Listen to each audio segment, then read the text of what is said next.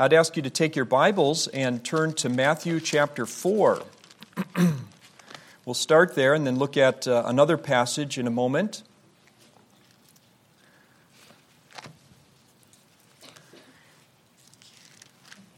Obviously, like Dr. Lucan mentioned, you learn a lot of great truths every day, hearing chapel messages, but also being in good Bible classes, and then involved in our local churches.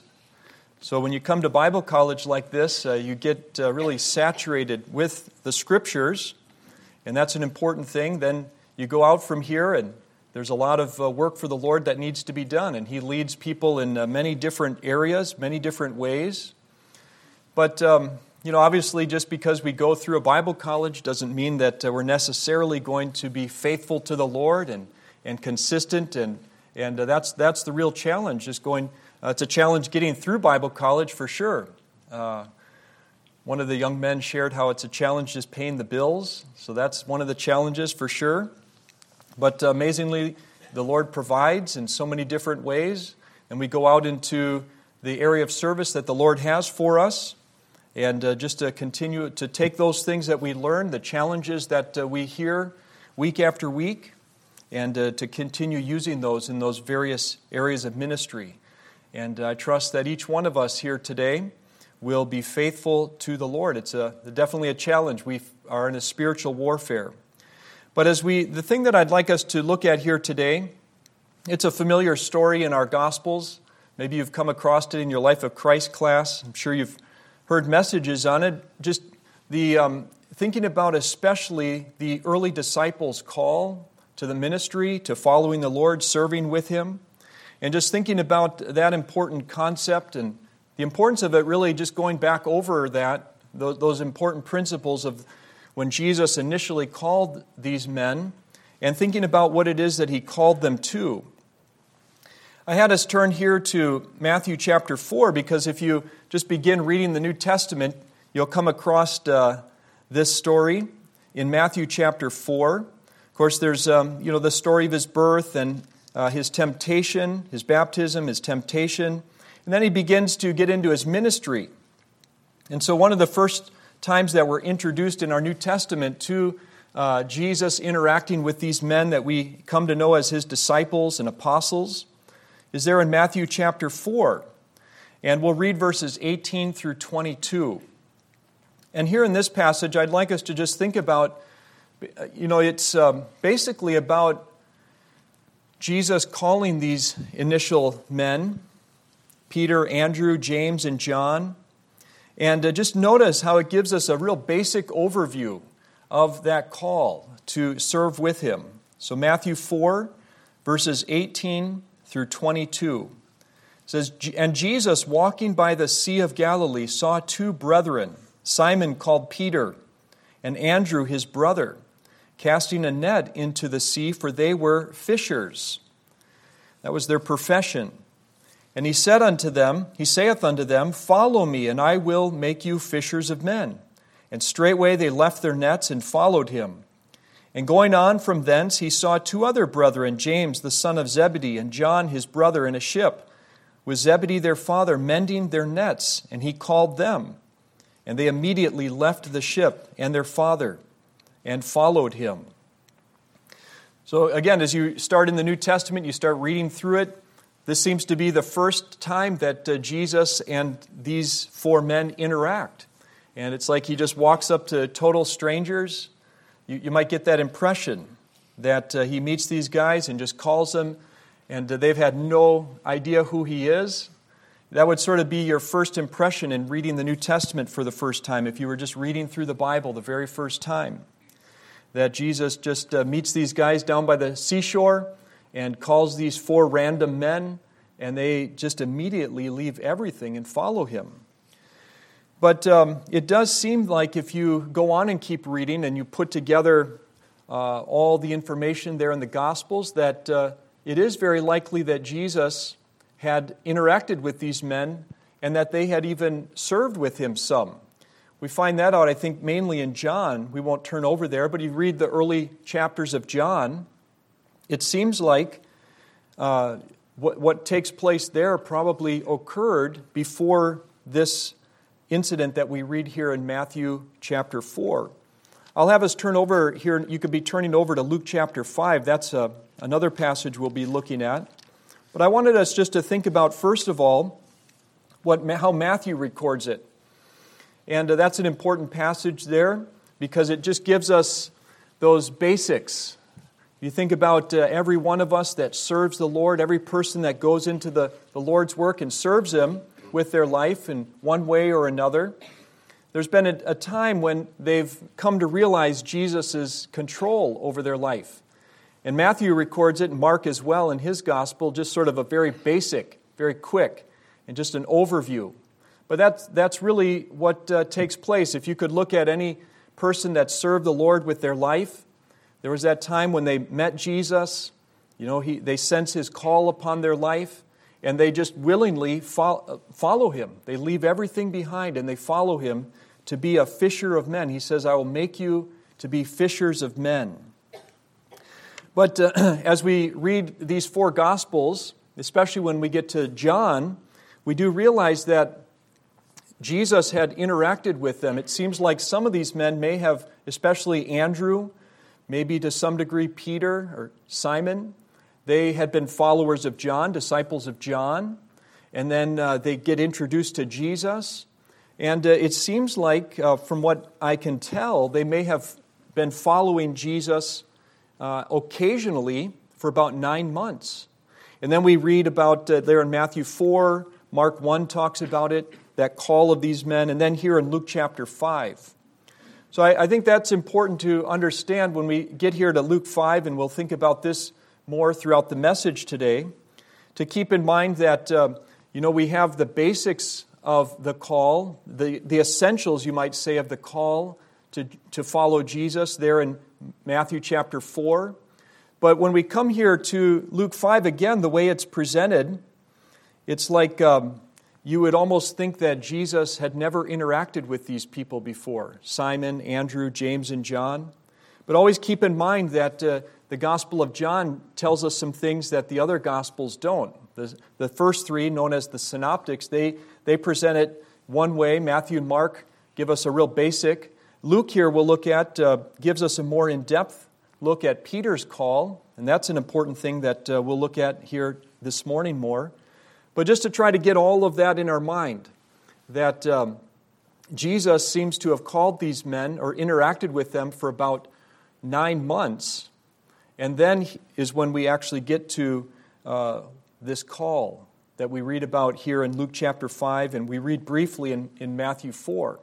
So it's good to just keep all that in mind. It's not like Jesus walked up to total strangers and called them to follow Him. That would seem a bit unusual. No, He knew these men. They had been with Him some.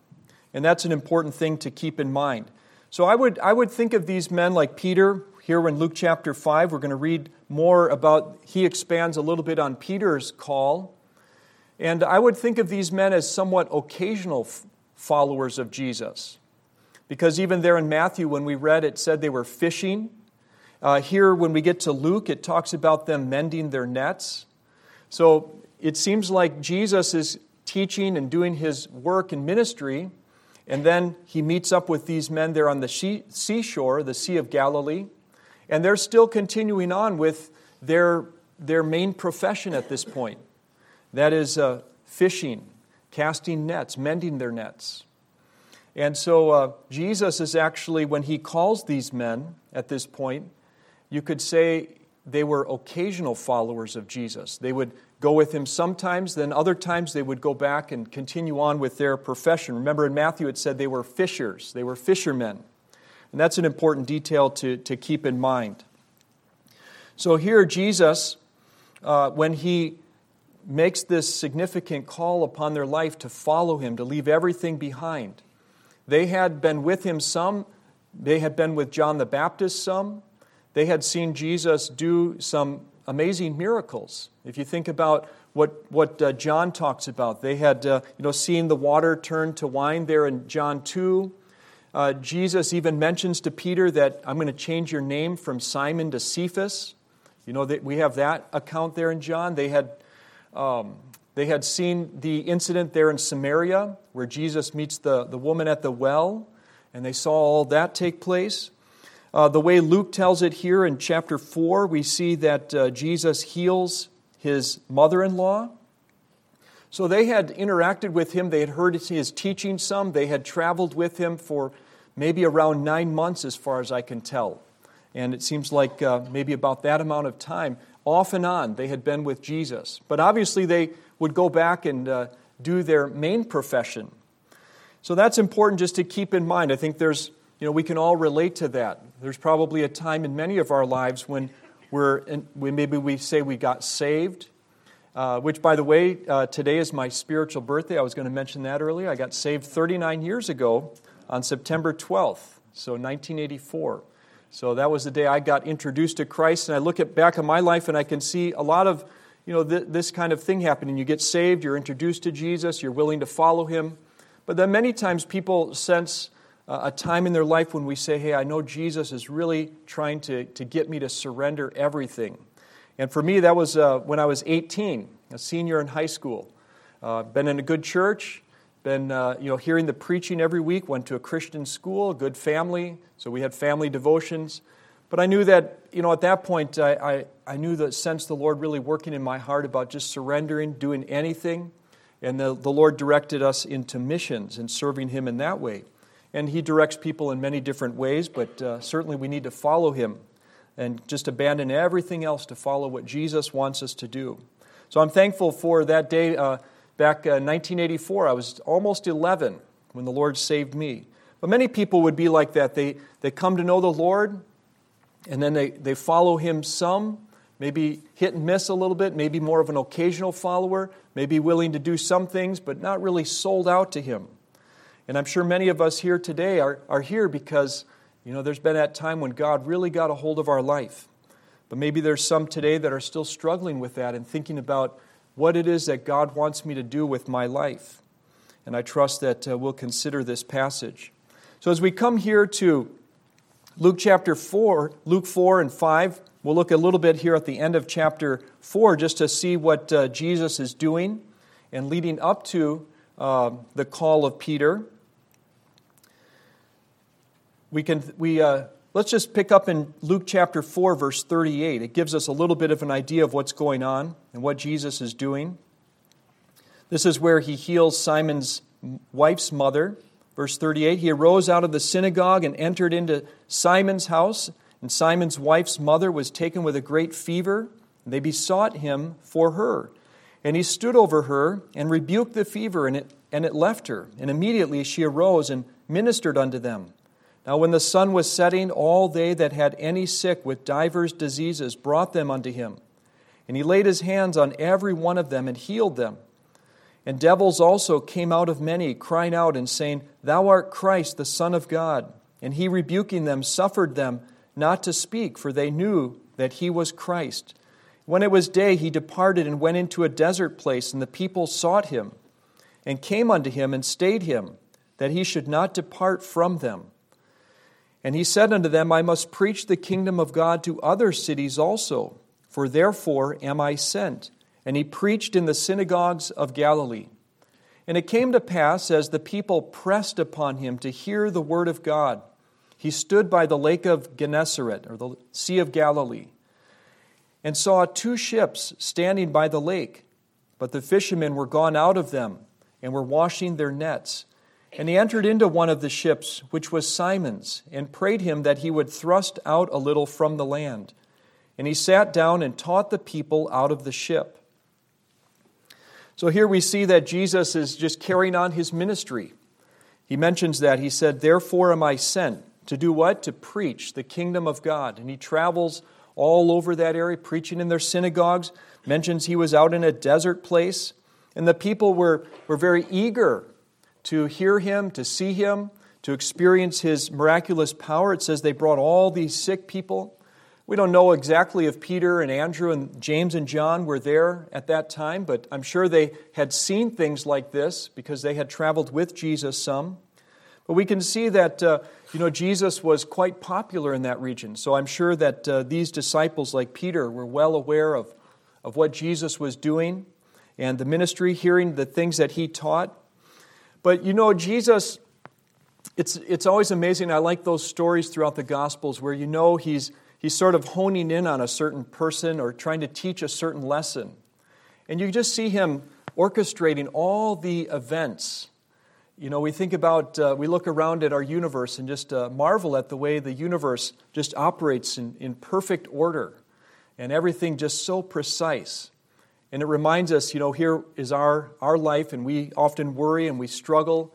And yet it's good to reflect on how Jesus, you know, controls everybody's life and all the events of people's lives, together with the vast universe around us.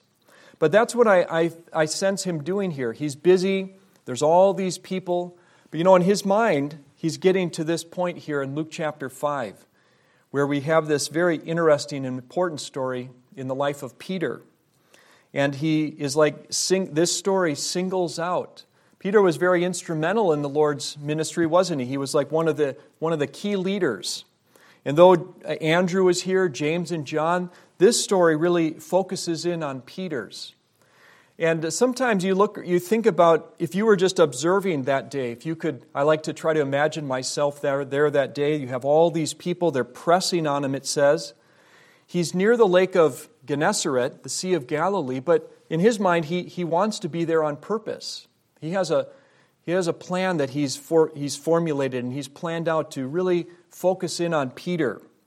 And just imagine that this is what he does for all of us at one point or another in our life. When he really wants to get our attention, he just orchestrates all these events so perfectly. Even it reminds me sometimes there toward the end of, right after his resurrection, he again orchestrates an incident that he challenges Peter with his love. And it's around a coal of fires there at the lake again, and he challenges Peter. But when you think about how that all played out and how that worked out, you realize how Jesus does this over and over again in our lives. He'll bring about a certain set of circumstances which just sort of look random to the outsider, but Jesus knows exactly why he went down by the sea, why he went into a boat. You know, that wasn't the normal way that people would teach to sit in a boat, but it made sense in that day. If you're being pressed and you're up against the water, well, you get into a boat, you move out a little ways from the shore, and you know, the crowd isn't going to keep pressing on you. You have a little space to teach and preach. And that's what he's doing. But he knew exactly, it wasn't like he accidentally he knew exactly whose boat he needed to get into. It says that he entered into one of the ships. There was other ones there. It says there was 2 ships. Why not the other one? Well, he knew he wanted to get into Peter's. He wanted Peter right there hearing all this. He was going to teach Peter an important lesson. And so always remember that that's what he's doing in our lives. He's, time and time again, he'll orchestrate events that sort of look random to the outside observer, but when you look back on it, you know Jesus was really trying to get at something. He's trying to get a hold of Peter's heart, this occasional follower, this person that follows him at times. And at that point in his life, that was probably okay. You know, we all go through that period of time when the Lord just has us doing some things for him, but maybe he has a change of direction. Maybe he has a bigger ministry that he wants to call us to. And that's a key thing. There's always a process that the Lord brings us through. You know, first it starts with getting to know him, being brought to him like Andrew brought Peter to Jesus. We're introduced to him, we believe in him, we get saved, you might say. And then over the time, he keeps working with us to develop us because he wants to get us right where he can use us. He has a plan for each and every one of us. And all of us could look back. Sometimes it's maybe not quite as dramatic as what Peter experienced. This is quite an amazing, dramatic experience. But all of us can look back if we're really sold out to the Lord. We can think back on that time when God really got a hold of our attention. For some, it's a very dramatic thing like this. Others, it's just sort of a normal, more basic kind of call, but we can all think of that time that the Lord really got a hold of our heart. But think about these circumstances.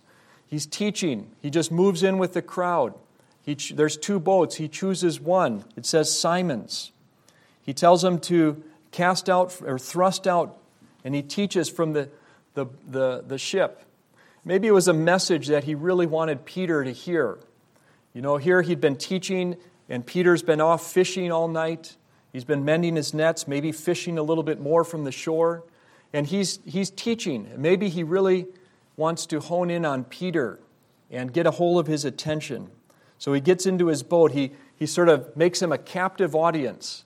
And now Peter has to just leave everything and sit there, I'm sure, and listen to what Jesus had to say.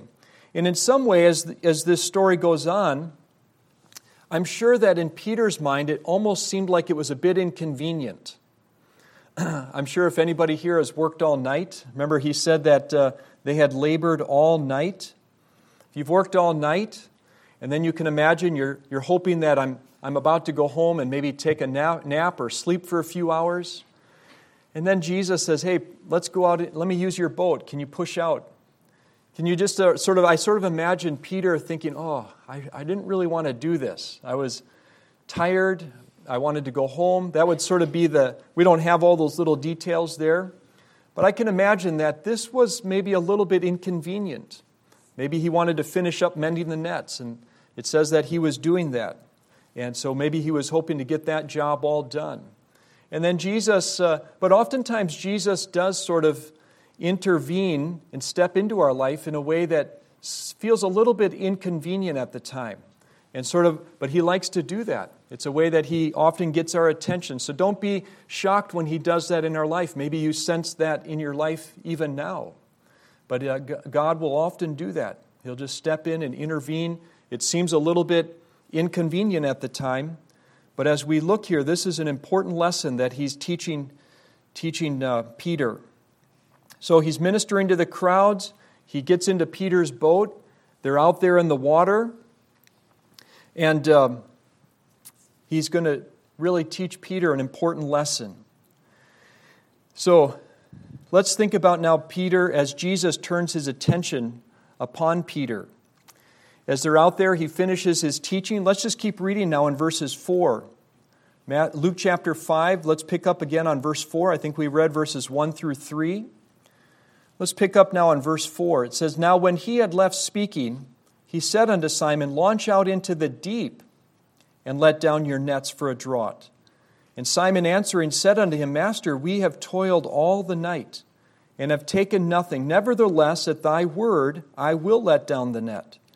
And when they had this done, they enclosed a great multitude of fishes, and their net brake. And they beckoned unto their partners, which were in the other ship, that they should come and help them. And they came and filled both the ships, so that they began to sink. When Simon Peter saw it, he fell down at Jesus' knees, saying, Depart from me, for I am a sinful man, O Lord. For he was astonished, and all that were with him, at the draught of the fishes which they had taken. And so was also James and John, the sons of Zebedee, which were partners with Simon. And Jesus said unto Simon, Fear not, from henceforth thou shalt catch men. And when they had brought their ships to land, they forsook all and followed him. So again, back what we read in Matthew 4, just the basics of this call. Here we're getting into what actually took place in Peter's life. Matthew and Mark sort of just skip over all these details. Luke elaborates a little bit on this, but such an important lesson, isn't it, for us?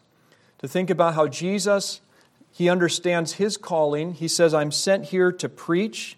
We saw that at the end of chapter 4. He's out there preaching, healing people, calling people into the kingdom, teaching them the ways of God. And he wants to call Peter and these others to join him in this great work. And so we see here some important lessons from the life of Peter. So again, a very familiar story, but Peter mentions that he had been fishing all night and they hadn't caught anything. So that's the perfect time for Jesus to do what he had done. If he wants to get a hold of a person's attention, he knows exactly how to do this. You can imagine if Peter and the disciples had been very successful that night, what that would have sort of changed the tone and the circumstances of this calling. But to be out there all night, laboring, working, a very difficult kind of task. I'm sure not that enjoyable. to be using nets. I'm sure none of us would really enjoy that. Maybe some would like fishing all through the night. But I can't imagine it's the funnest of circumstances, but especially when you don't catch anything, to go out there and be totally unsuccessful. So it's a perfect setting for Jesus to make the point that he wants to make. And Peter's, you can sense there that because he, you might say, is a professional fisherman, this was their work. And even he had been unsuccessful. I'm sure Peter would look at Jesus and realize that Jesus, we don't read of him ever being much of a fisherman. So I'm sure that was probably going through Peter's mind. Here Jesus is telling him to let down the nets and let's go catch some fish. And you can just imagine in Peter's mind, he's thinking, hey, I'm the pro at this. I have all the experience. Jesus, I've never seen you fishing. We don't read of him ever doing that. So maybe he had never seen Jesus out in a boat. So he's thinking, who is this Jesus to tell me this? Now again, keep in mind he had seen Jesus do some things. He had been with him some. He'd heard some of his teaching. And that's interesting there in verse 5, isn't it? That even though I'm sure all of those kind of things were running through Peter's mind, he knew enough about Jesus to call him master and to sort of unwillingly, you get the sense that he sort of reluctantly or unwillingly does say at the end of verse 5, I will let down my net. Because he does realize that Jesus, a little bit of who Jesus is, to call him master. And so I think it's that point in a person's life where they know some of who Jesus is, but they don't really understand him fully.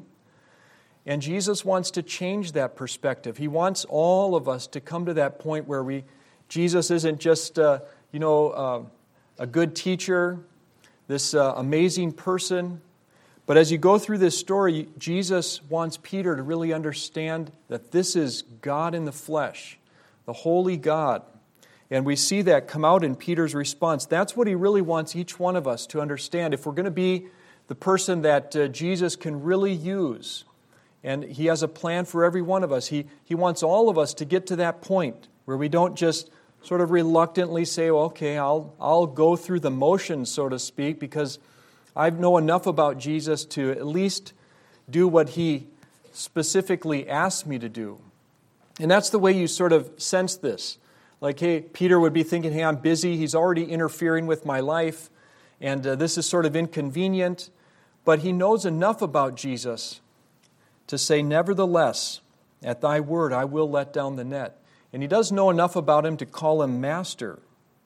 So he feels like he has to do what he says. And I think that illustrates a lot of where many Christians are. It's very easy for us to get to that point where serving Jesus, we sort of do it almost out of duty, almost a little bit reluctantly. It's almost like an inconvenience to us. I think all of that could sort of depict what Peter is probably feeling at this point. But Jesus, he really wants us to get to the point where it's more than that, right? He wants us to get way beyond that, to have the heart and passion, to feel like, hey, this is the Father's will for my life. I'm going to do it with all my heart. I'm willing to do anything for Christ. But here at this point, and Jesus knows what's coming, you sort of sense that it could be a little bit inconvenient. Peter seems a little bit reluctant. He seems like he knows better than even Jesus. And so he's sort of questioning Jesus, doubting Jesus. But he does it simply because Jesus asked him to do that. So just try to envision that. Envision that here's a man that had been with Jesus some for about 9 months. Jesus seems to just sort of almost come by Peter almost randomly there at the sea, but Jesus knows exactly. He has it all perfectly planned out. He finishes his teaching, and he now asks Peter this unusual request. Let's launch out into the deep. Let down your nets again. Here they had just been washing them and mending them, probably getting ready to put them away for the day, and yet Jesus sort of inconveniently asked him this. And maybe we can think back in our life where we've sort of felt the same way about serving Jesus. There's a work to be done, but we sort of do it hesitantly. Maybe we're sort of questioning the one that's asking us to do this for the Lord. Maybe we're sort of battling the Lord in our own mind. We sense Him pricking our heart. I'm sure we've all been in that situation where we're a little bit doubtful, a little bit hesitant, somewhat reluctant.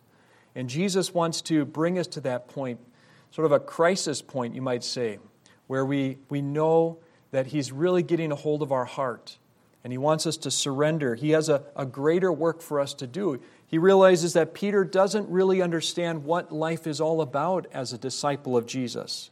And He wants him to really come to that point. And so let's just keep thinking about that. So here we've talked a little bit about what leads up to this. We've talked a little bit about the context in which Peter and his friends there had interacted with Jesus. But now we get to the point of what Jesus really wants to get at, to make Peter understand fully who he is and what his real work on life is all about. You know, there's a lot of things, even the lost people fill their lives with all kinds of activity. So we know that there's a lot of things we can fill our life with. But here Jesus, I think, really tries to get a hold of Peter's attention and our attention here today to make us understand what life is really all about. What should we fill our life with? What should we be busy with? Should we just be this occasional, sort of reluctant follower and a servant of Christ who says, well, just because you say it, I'll do it, but I don't really think it's the right thing. I don't really think I need to do that. That's not really the best thing. And that's what Peter really has to learn. It's an important lesson. And as we read that story, Jesus, who's in control of all the things of nature, when Peter does let down the nets, he does a miracle. He does a miraculous thing, and he fills those nets with fishes. And it's not like it was just full a little bit, wasn't it? Imagine having so many that your nets are breaking. Remember, it mentions that they were up there washing their nets. One of the other passages mentions they were mending them. And here, there's so many fish. Jesus sends so many fish into those nets that not only does the nets break, but it says that the boats began to sink. They needed the help of their other friends. So you can sense here that he just completely overwhelms Peter. Peter, for sure, had never seen anything like this. I can't imagine that this would have ever happened at any other point in his life where you're catching so many fish that your boat is actually sinking. And then you have to call in other people to come and help you. So you can imagine here he's somewhat reluctant. He's thinking it's not going to work. And Jesus completely changes that and does exactly what he could never have imagined. Of course, Jesus can do that all the time. We know so little. We can't even imagine what Jesus would do. And that's why it's so important to come to this point in our life, to realize that no matter what Jesus asks us, as we surrender our life to Him, He'll always do more than we could ever imagine. He'll work out things in ways that we could never even possibly imagine or have ever seen before. And that's a great thing about serving the Lord, is just looking back and seeing how the Lord works out all of these details. But Peter's response is important.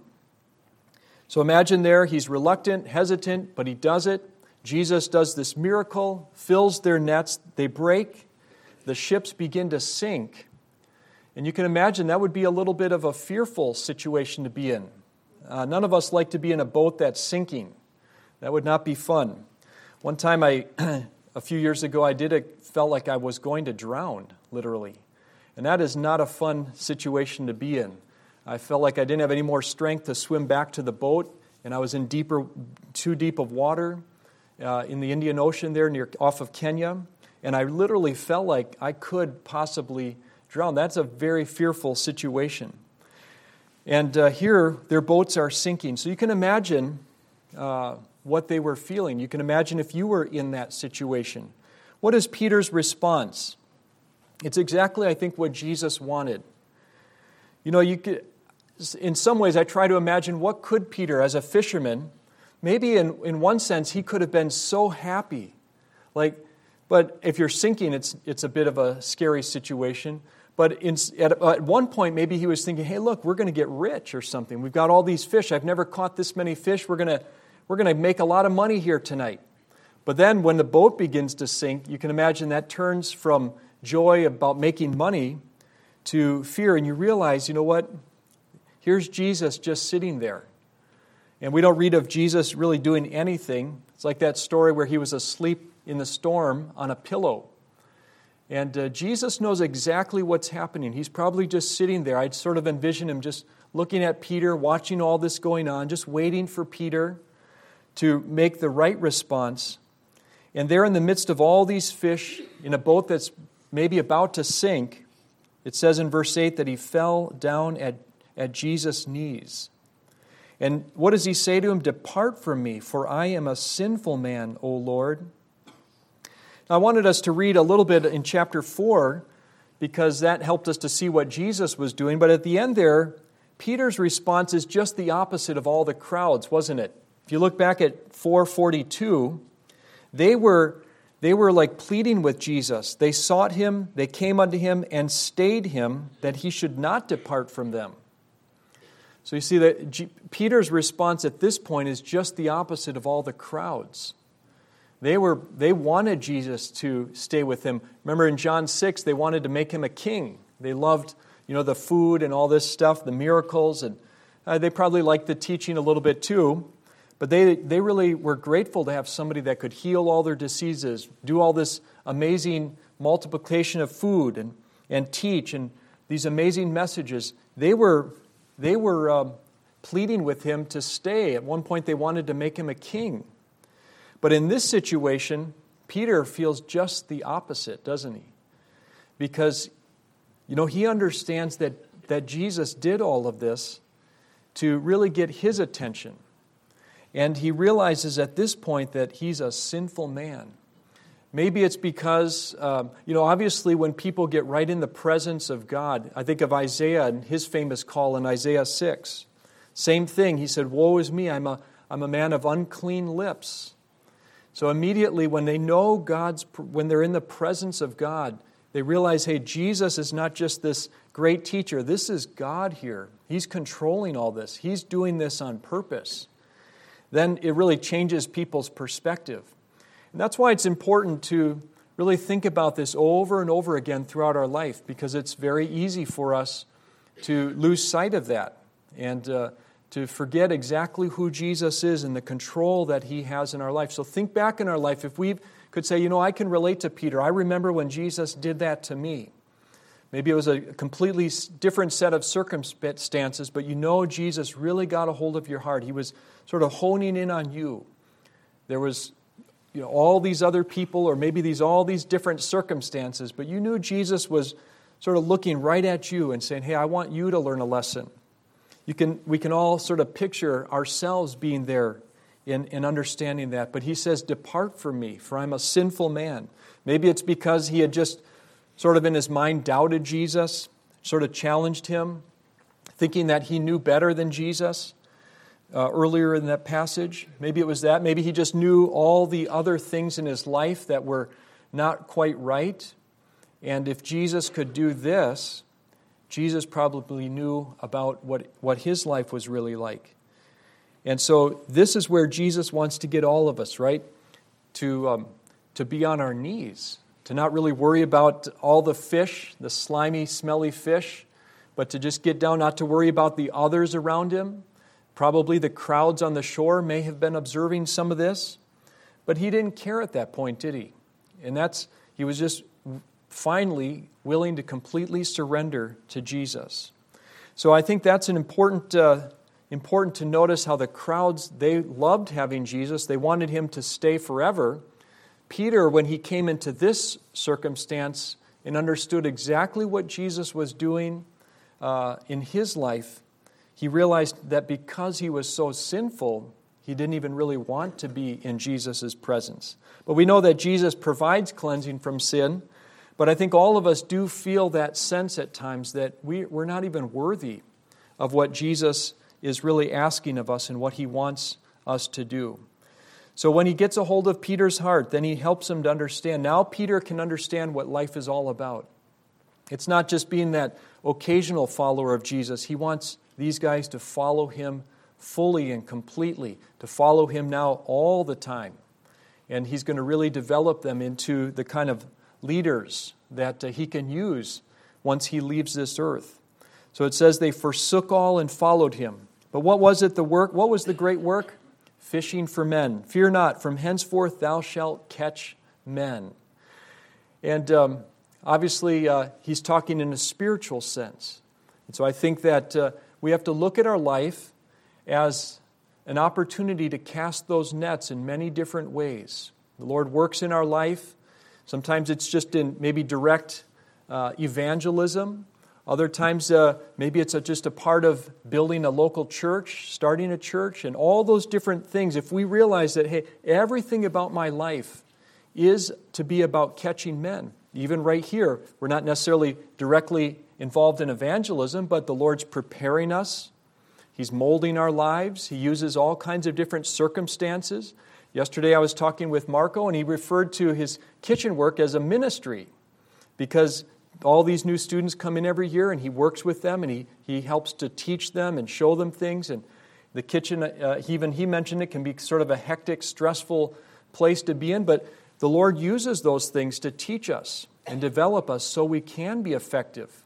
If we never learn to deal with our temper and our worry, well, we'll never be good at catching men. We might drive them away. But if God can mold us and shape us through our workplaces, through our dorm life, through our classes, then we can be effective in catching men.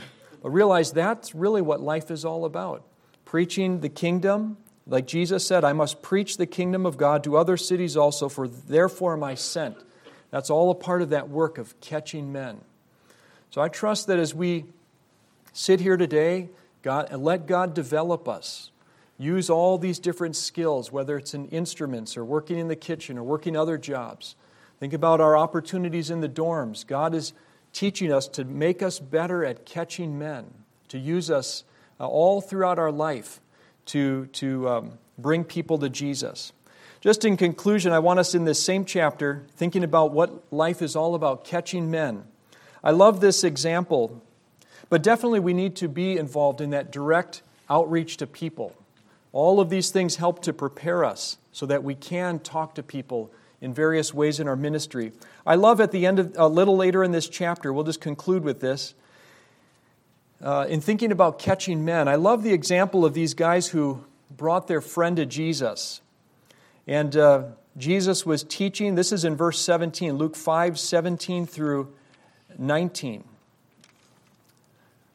I think it's a good illustration for us in a spiritual sense. It says, it came to pass on a certain day as he was teaching that there were Pharisees and doctors of the law sitting by, which were come out of every town of Galilee and Judea and Jerusalem. And the power of the Lord was present to heal them. And behold, men brought in a bed a man which was taken with a palsy. And they sought means to bring him in and to lay him before him. And when they could not find by what way they might bring him in, because of the multitude, they went upon the housetop and let him down through the tiling with his couch into the midst before Jesus. And I just thought that here they wanted physical healing, but I thought that's a good way to think of it as we go out from here catching men. Look for any means possible to bring people to Jesus. Don't let anything be a hindrance to us. Here, these guys were so intent on getting their friend to Jesus so he could be healed. And of course, Jesus does deal with his sin problem. But I think that's the way we should look at our life now, is that once we realize that what life is all about, all that we're doing here, God is using it to mold us. But the primary purpose is catching men, bringing them to Jesus so their sins can be dealt with. And these guys they didn't come up there and say, well, there's no way to get in to see Jesus, so let's just forget it. No, they sought, I love that phrase, they sought means to get him right there in front of Jesus, to bring him right to Jesus. And that, I think, could be a good way to think about our ministry as we go out from here today and we go throughout our life. Look for all those different means that God can use us in all kinds of different settings to bring them to Jesus. But let's make sure that that's what our life is all about. Let's bow for a word of prayer. Our Heavenly Father, we're so thankful for this opportunity to gather here today, to be here at Ambassador Baptist College in this chapel session. And I pray that this incident from the life of Peter, Lord, It's a very important one, and I pray that each of us would reflect on it. And that, Lord, if you're dealing with anyone's heart here today, that we would fully surrender. If we would have not had our focus upon what's important to you, catching men, may you mold us into that kind of a person. Help us to be more effective. Help us not to be caught up in all the busyness of life, all the other side issues, but to realize that there's a purpose behind what you're doing in our life. And I trust we'll each surrender to that. In Jesus' name we pray. Amen.